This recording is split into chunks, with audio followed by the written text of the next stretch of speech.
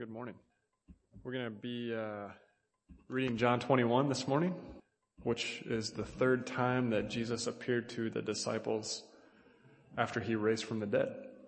John 21. After this, Jesus revealed himself again to the disciples by the Sea of Tiberias, and he revealed himself in this way. Simon Peter, Thomas, called the twin, Nathanael of Cana in Galilee, the sons of Zebedee, and two others of his disciples were together. Simon Peter said to them, "I'm going fishing." They said to him, "Oh, we'll go with you." So they went out and got in the boat, but that night they caught nothing. Just as day was breaking, Jesus stood on the shore. Yet all the disciples did not know that it was Jesus.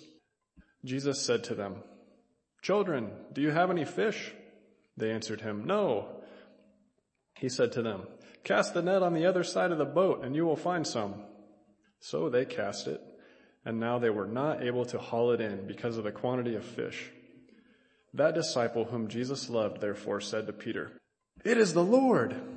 When Simon Peter heard that it was the Lord, he put on his outer garment, for he was stripped for work, and he threw himself into the sea. The other disciples came in the boat, dragging the net full of fish, for they were not far from the land, but about 100 yards off. When they got out on land, they saw a charcoal fire in place with fish laid on it and bread. Jesus said to them, "Bring some of the fish that you have just caught." So Simon Peter went aboard and hauled the net ashore, full of large fish, 153 of them. And although there were so many, the net was not torn. Jesus said to them, "Come and have breakfast." Now none of the disciples dared ask him, "Who are you?" They knew it was the Lord Jesus. Jesus came and took the bread and gave it to them, and so with the fish. This was now the third time that Jesus was revealed to the disciples after he was raised from the dead. Let's pray. Father, thank you for your word.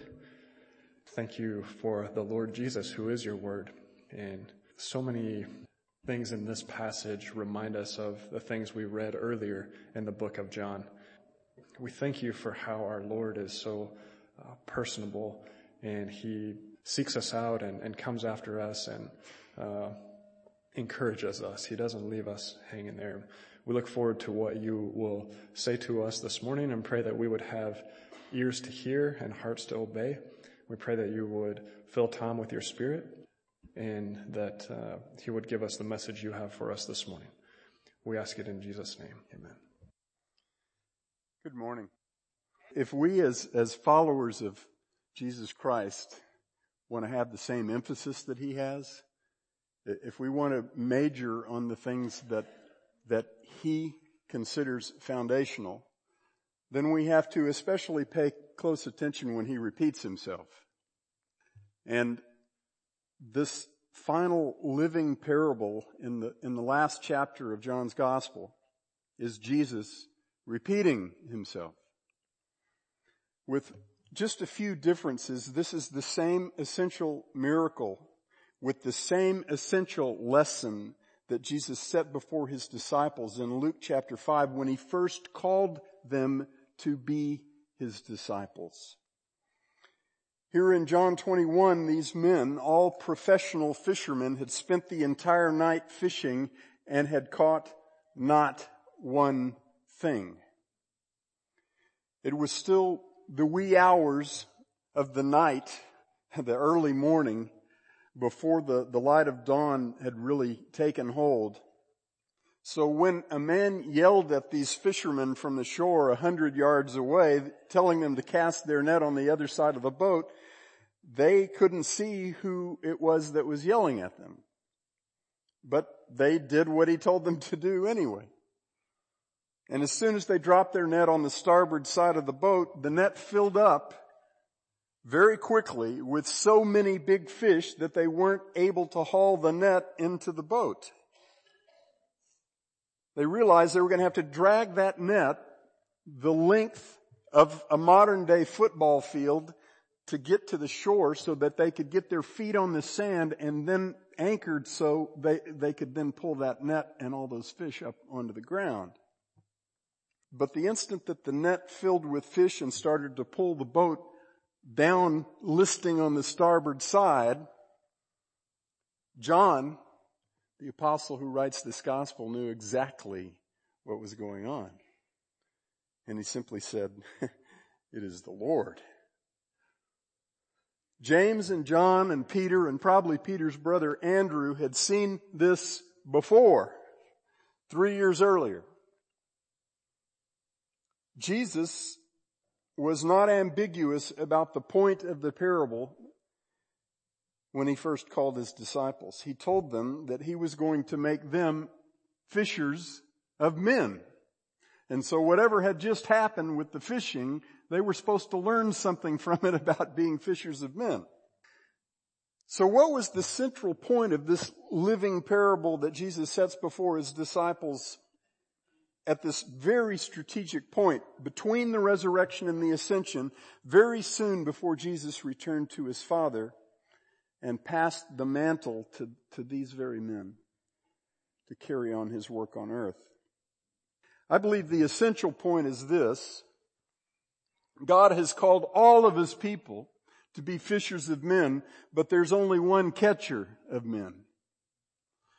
Or to swap biblical metaphors for just a moment, God sends many pickers out into his harvest to gather the harvest of redeemed men and women and children. But there is only one Redeemer of human beings.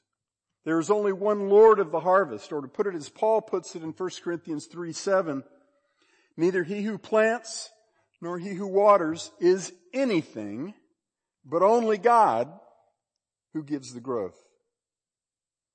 And we touched on this same principle last week briefly, and one dear brother came up to me afterward and he said it was very freeing for him to realize that his assignment from God is not to make anyone believe in Jesus. See, God has absolutely no interest in our powers of persuasion. Remember what Paul said in 1 Corinthians 2? He said, "I did not come to you with superiority of speech or persuasive words of wisdom." He said, "I came knowing one thing, Jesus Christ and him crucified." Certainly we seek to persuade men, as Paul says in 2 Corinthians 5. We urge men on behalf of Christ, be reconciled to God. But as we do so, we know full well that we do not have the power to persuade anybody to believe in Jesus. That has to come from the Holy Spirit. It's God's work alone. See, we're just instruments in the hands of the Lord of the harvest. And that truly is very freeing. Yesterday, when I was talking to a room, about 40 people, a bunch of them Mormons, and I was looking out there and I saw a few heads nodding and smiling and some of them scowling. When I was talking about sin and the fact that we all deserve eternal condemnation and that there's only one solution. There is salvation in no one else, for there is no other name under heaven which has been given among men by which we must be saved. And some of the scowls got more intense. But my task was not to persuade anybody in that room. My task was to present and proclaim Jesus. And the Holy Spirit has to take it from there. And he does. He does. Only God is sovereign over the heart of any human being, and he has no intention of sharing that seat with any of us. The greatest orator, the most Bible-saturated preacher, the most skillful debater, the best-armed apologist, and the inarticulate high school student who just trusted in Jesus a week ago are all in the very same place when it comes to their ability to save lost souls. They are all utterly without any power at all to turn the heart of even one single human being to faith in Christ. The most tried and true methods, which we hear a lot about these days, the biggest outreach budget, the best gospel tract or booklet, the most seeker-friendly music, even the most compelling personal testimony, all end up in the very same place, utterly without any power to turn the heart of even one single human being to faith in Jesus Christ. Psalm 127 verses 1 and 2 says, unless the Lord builds the house, they labor in vain who build it. Unless the Lord guards the city, the watchman stays awake at night pointlessly. John 15 verses 4 and 5, Jesus said, abide in me and I in you.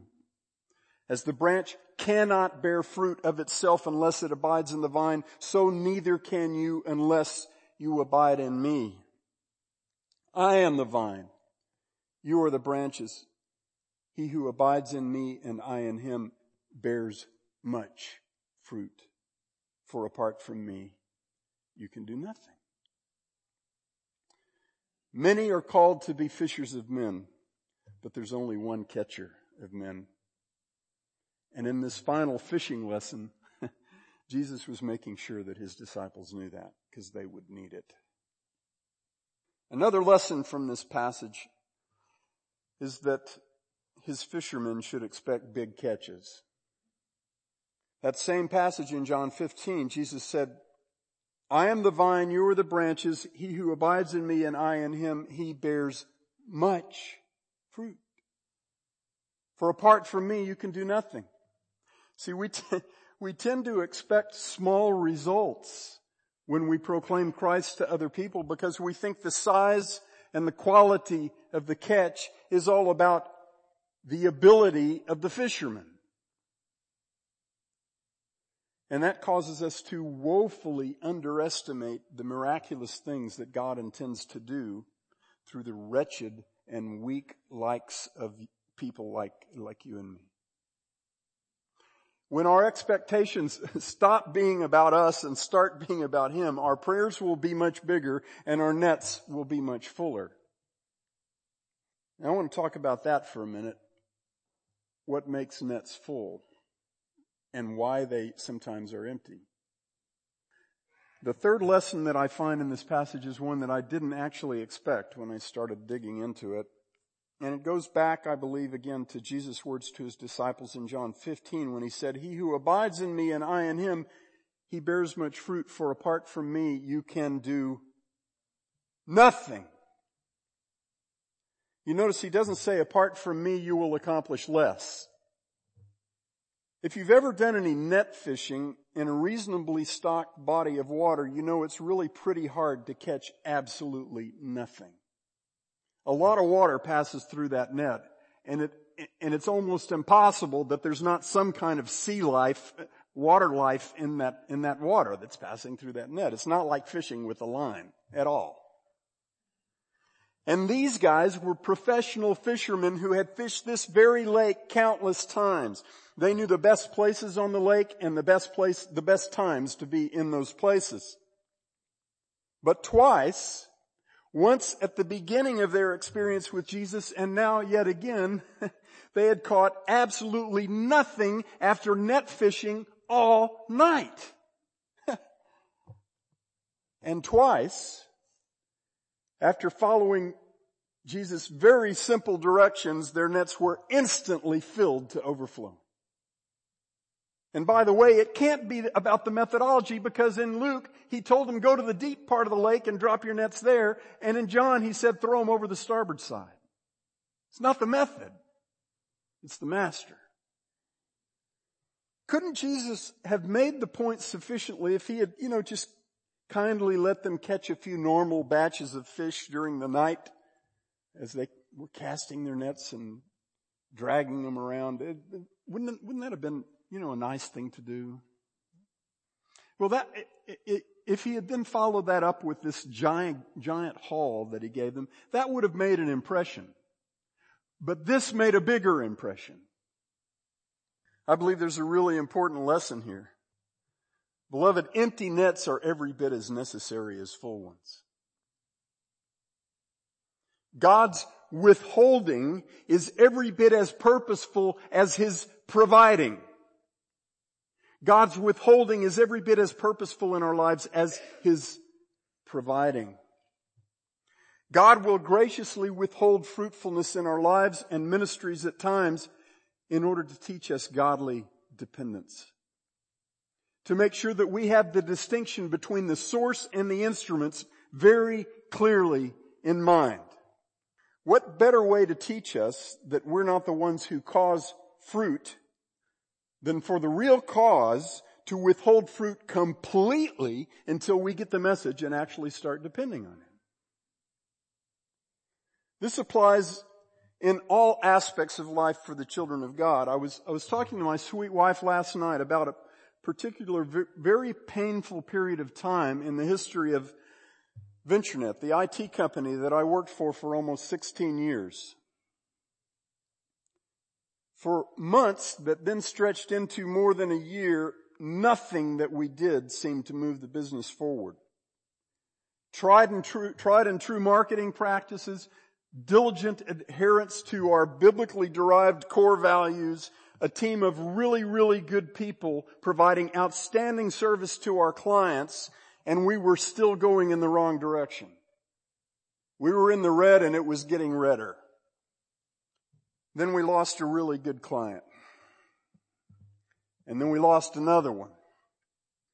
So we all took substantial pay cuts from the top down, and then very painfully we laid some really good people off. And we were still in the red.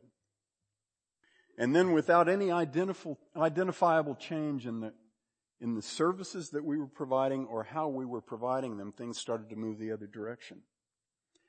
And in a fairly short period of time, we were in the black. We got a good client, and then we got another, and then we started getting some unusually high dollar projects and ongoing maintenance agreements, and we were in the black. We were profitable, and then we figured out what actually had changed.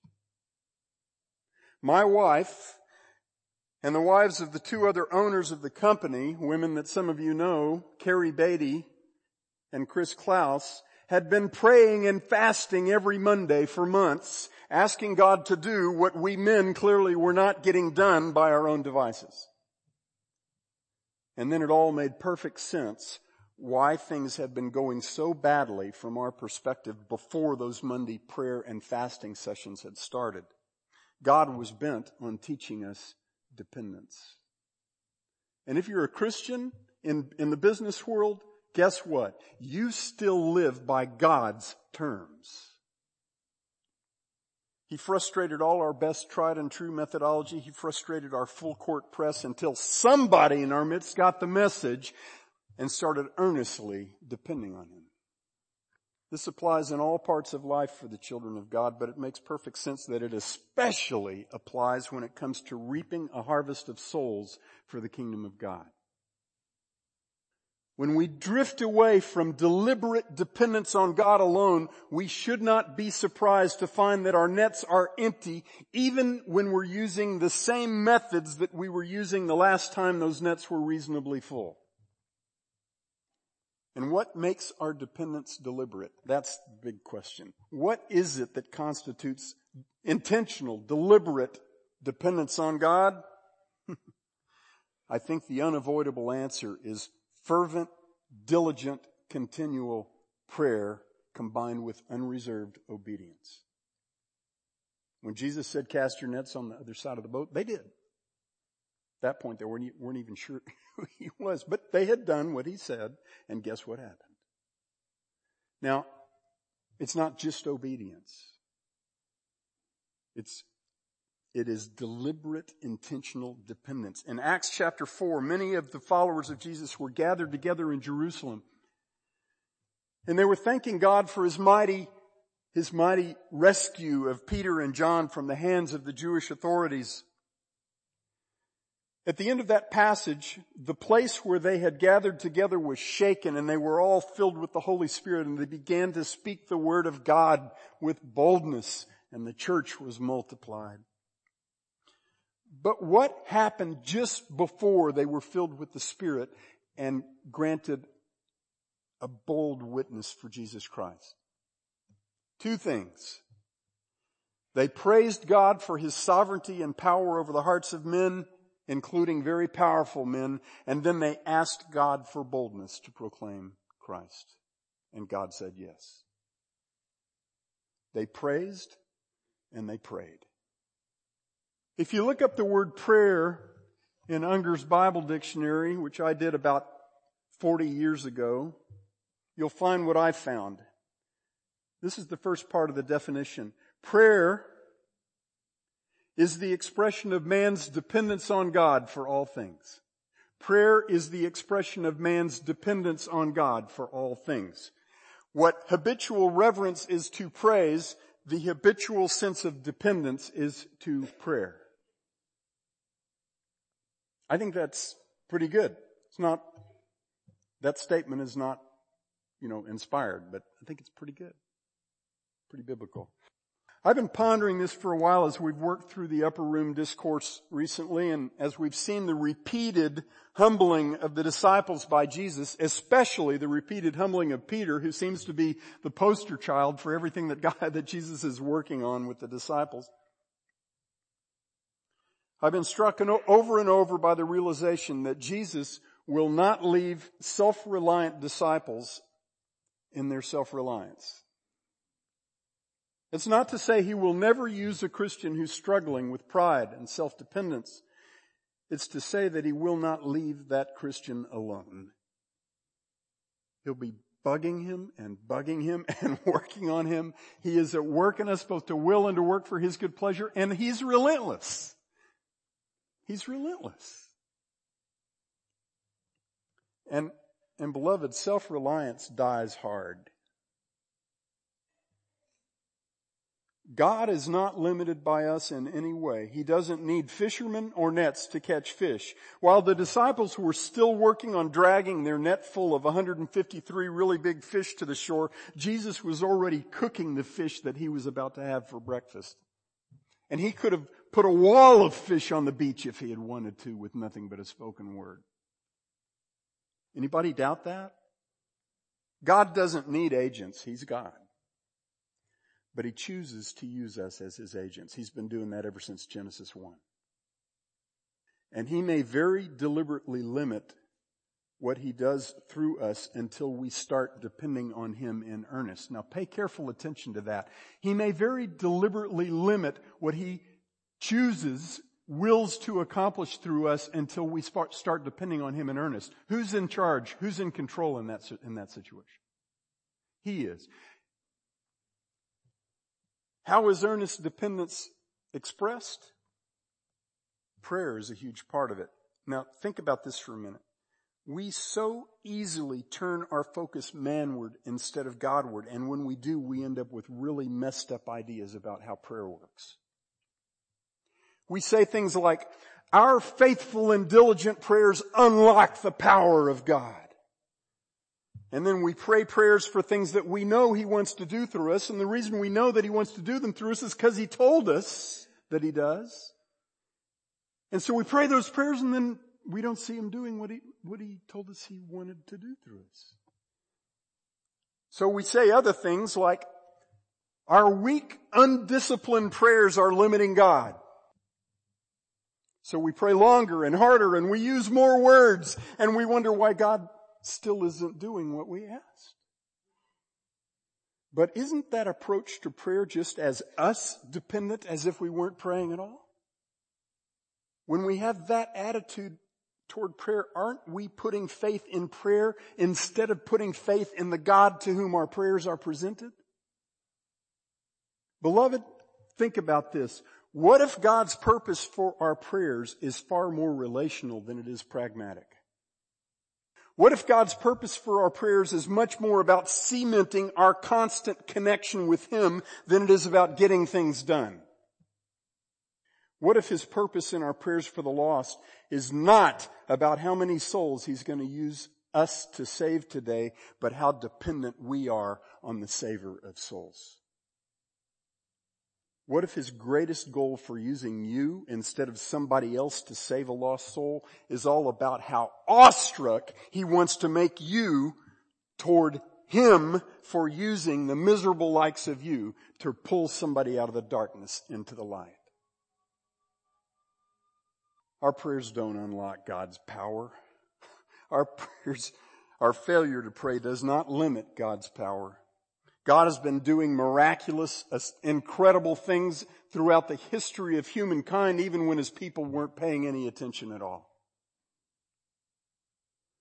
Our prayers humble our hearts in utter dependence on God, so at times He will very intentionally withhold His miraculous work through us in order to humble us so that we will depend on Him more utterly. Now, who is in control when it works that way? He is. He always was. Empty nets, beloved, are every bit as purposeful as full nets in the hands of God.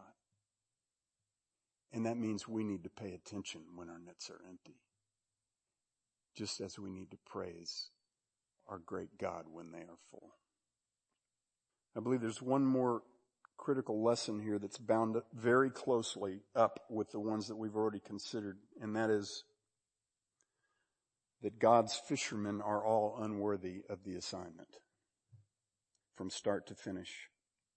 And I think this is huge. I think this explains a whole lot of what went on between Jesus and Peter especially. The first time Jesus taught this fishing class to His disciples back in Luke chapter 5, the only words exchanged in that passage were between Jesus and Peter. There were other disciples in the mix, but all the words were between those two men. When Jesus told Peter, who was still called Simon at that point, to head to the deep waters of the lake and to let down his nets, Simon answered and said, "Master, we worked hard all night and we caught nothing, but okay, I'll do as you say and let down the nets."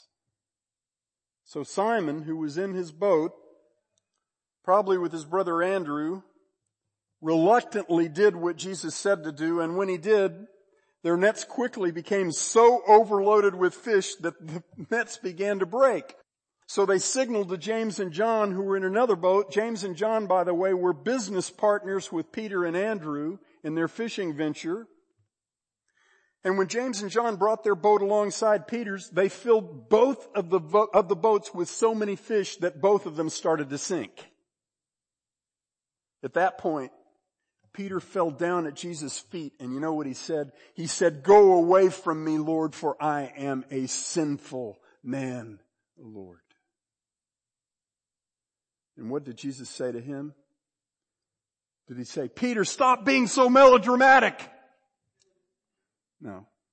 Did He say, "Peter, do not fear. You're not half as unworthy as you think you are.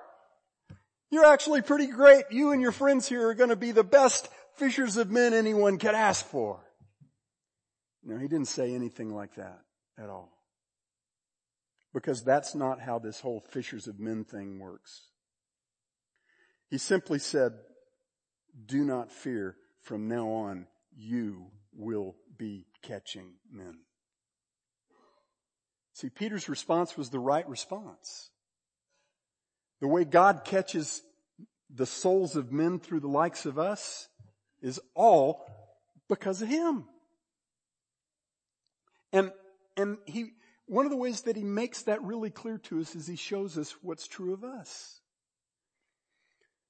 Here in the last chapter of John's Gospel, Jesus repeats the lesson, and once again, Peter is the poster child for the lesson. And this is the same Peter who only days earlier, at the very moment that his third and most forceful denial of Jesus was leaving his lips, realized that Jesus was looking straight at him,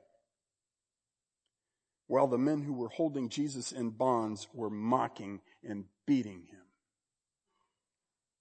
In that terrible moment, about the same time of day as this, on that Good Friday morning, Peter had wept bitterly as he remembered Jesus' prophecy of his denial. I don't for a minute believe that the look in Jesus' eyes said, "Peter, I am so disappointed in you. I expected so much more of you." You know what I believe that look said? "Peter, I'm doing this for you, for all of you." It had only been a matter of days since Peter had denied Jesus with curses to protect his own hide. This was still the same Peter who had fallen down at the feet of Jesus 3 years earlier, crying out, "Go away from me, Lord, for I am a sinful man." Peter needed to know that about himself then, and he needed to know that about himself now, and he would need to know that about himself every day for the rest of his life that he spent in the service of his Lord, just like you and I need to know that every day of the rest of our lives. When we actually start to embrace that unavoidable reality about us, our lives of service to God become way more joyful. How many of you put on more clothes to go swimming than you had on just before you decided to go swimming? Peter spent the whole night stripped down so he could work his fishing nets unencumbered. But as soon as he heard John say the words, "It is the Lord," Peter put on his outer cloak and threw himself into the sea. If you look at the use of that word, "threw himself," in Revelation 6, it speaks of unripened figs being hurled from a tree as that tree is being violently shaken by a powerful wind. Peter put on his cloak and hurled himself into the sea. The very second he realized that it was Jesus there on the shore, it was as if Peter was so fixated on Christ and on getting to Christ that he forgot that there was 100 yards of water between him and the Lord. I wonder if Peter thought he could just run to the shore instead of swimming. I have to wonder what the other disciples had to say to each other about Peter on that boat as they proceeded slowly toward the shore, dragging their net overfilled with really large fish for the entire length of a modern football field. Beloved, no man adores his Savior like the man who knows the depths of his own wretchedness. It was from just such a man that God gave his church the great hymn, "Amazing Grace." That man was John Newton, a former slave trader who never thought very much of himself, but whose thoughts of Jesus had become his one great obsession. Have you ever been a little bit surprised by some of the names listed in the so-called Faith Hall of Fame in Hebrews 11? Men like Barak, who refused to go into battle unless Deborah went with him. I have a Deborah like that. After she got her brown belt in Taekwondo years ago, I started calling her Conan the Librarian. I always make it a point to take her with me when I go to the rough parts of town. Sometime go check out the stories behind the other people listed in Hebrews 11. All of them, including Moses and Abraham and Noah. See, it won't be the people that end up impressing you. It will be the God who used such weak and damaged vessels to accomplish such great and mighty things. My brother Greg Watson pointed me a while back to a very powerful message from John Piper that traces the life of a faithful British preacher from the late 18th and early 19th centuries named Charles Simeon. That's a good message to listen to. The distinctive trait in the heart and life of Simeon to which Piper most draws attention is the great poverty of his own view of himself in light of the magnitude of his view of Jesus. Piper says Simeon's adoration only grew in the freshly plowed soil of humiliation for his own sin. So he actually labored to know his true sinfulness and his remaining ongoing corruption as a Christian, all the way to the end of his earthly life and ministry. But that article makes it equally clear that this very well-practiced awareness of his own wretchedness never ever stood alone. It was always overwhelmed by his awareness of Christ and of his indescribable gift. After he had been a Christian for 40 years, Simeon wrote, "There are but two objects that I have ever desired for these 40 years to behold. The one is my own vileness, and the other is the glory of God in the face of Jesus Christ. And I have always thought that they should be viewed together, just as Aaron confessed all the sins of Israel while he put them on the head of the scapegoat. The disease did not keep him from applying to the remedy, nor did the remedy keep him from feeling the disease. By this I seek to be not only humble and thankful, but humbled in thankfulness before my God and Savior continually.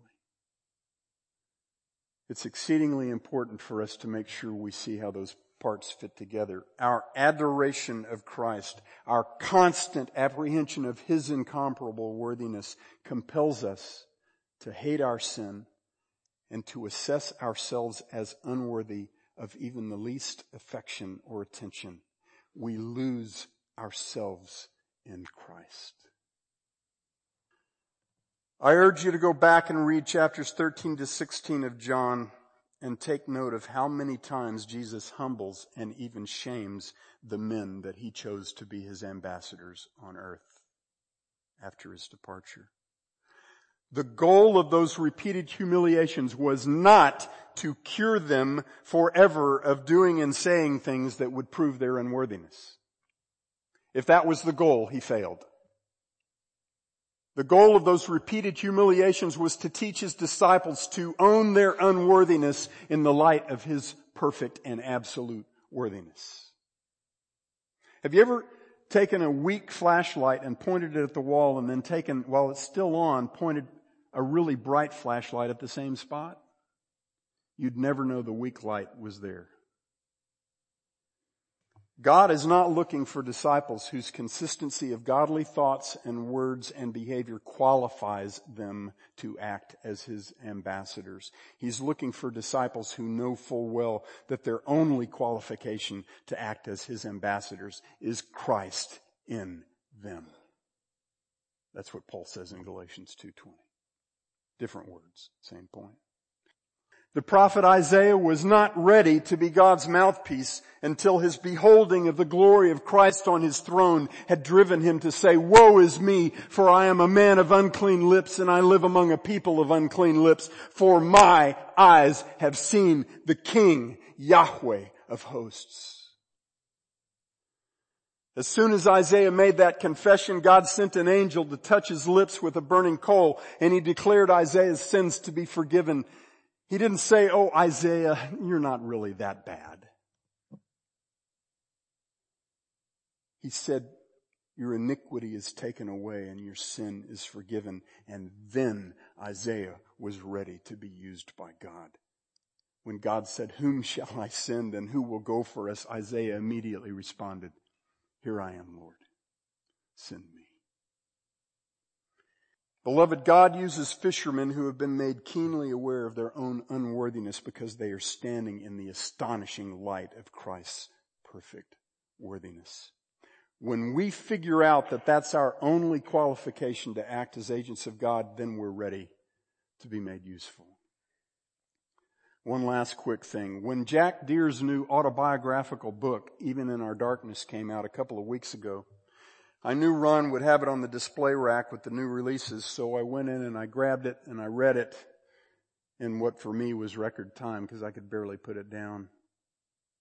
Jackie had been one of my favorite profs when I was in my last couple of years at Dallas Seminary. And God had powerfully used Jackie in my life at a critical juncture. He'd used him in a way that it actually affects you guys. I had met with Jackie in his office not long after I graduated seminary to get his counsel about how to proceed after a failed church planting collaboration. And I'll never forget what he said to me. He said, "Tom, if God intends for you to teach and preach His word, you won't be able not to. If you have to be paid to do it, you shouldn't be doing it." He said, "Just be faithful where God has put you, and He'll show you if you're supposed to be a teacher who's paid for it." That wise, godly counsel stuck with me. I found myself teaching and preaching all kinds of age groups and all kinds of scenarios over very many years. And then suddenly I found myself here. And when the elders asked me to consider this role, I looked back at what that man had said to me and what God had done. And it was pretty clear. Along with the excellent contribution that many of you made to my my whole set of thinking at that point. I say all that to say this. God used that man powerfully in my life. But when I read his book a couple of weeks ago, I discovered that the man through whom God had given me that counsel had even then been in the midst of a spiritual wrestling match with God that would last for decades, and it was a wrestling match he had to lose. On one of the final pages of the book, he wrote these words. He said, "In church, I was told that as a Christian, my good deeds would outweigh my bad. And then I preached versions of that same message, but the evidence always contradicted the promise. My life stayed messy." And then he got to the punchline. He said, "I never stopped needing God's mercy. I never stopped needing God's mercy." See, God was not going to relent until Jackie knew that to the core of his being. Peter wasn't ready even to begin to be useful to Jesus until, having beheld the creation-controlling power of his Savior, he fell to his face at Jesus' feet, saying, "Go away from me, Lord, for I am a sinful man." Now, just days after Peter had had that same reality about himself pounded into him, just days after the greatest spiritual failure of his entire earthly life, Peter was so overcome with affection for the one who had died to save him that at least in that moment he forgot himself, he forgot the net full of fish, and it appears he even forgot the water that stood between him and his Savior. All he could think of was getting to where Jesus was. Beloved, that's what God wants to do in the heart of every one of us that he has saved, to be a fisher of men. When his marvelous and unending mercy toward us, who need mercy every moment of every day, causes us to lose ourselves in him, that's when we're ready to watch God do some serious fishing. Dear Father, it is a miracle off the charts that you would use the likes of us to save even one single soul. It's a miracle that you would call us to be your sons and daughters, that you would redeem us from every lawless deed and purify for yourself a people for your own possession, zealous for good deeds, by sending your Son to die in our place. Father, we cry out to you, "Woe is me, for I am a man of unclean lips, and I live among a people of unclean lips." But Father, you have forgiven us. You have saved us. You have paid a penalty we could never pay, so that we can be redeemed ambassadors of the living God. Thank you, Father. Don't ever let us forget the magnitude of that gift. We pray it in Jesus' precious name. Amen.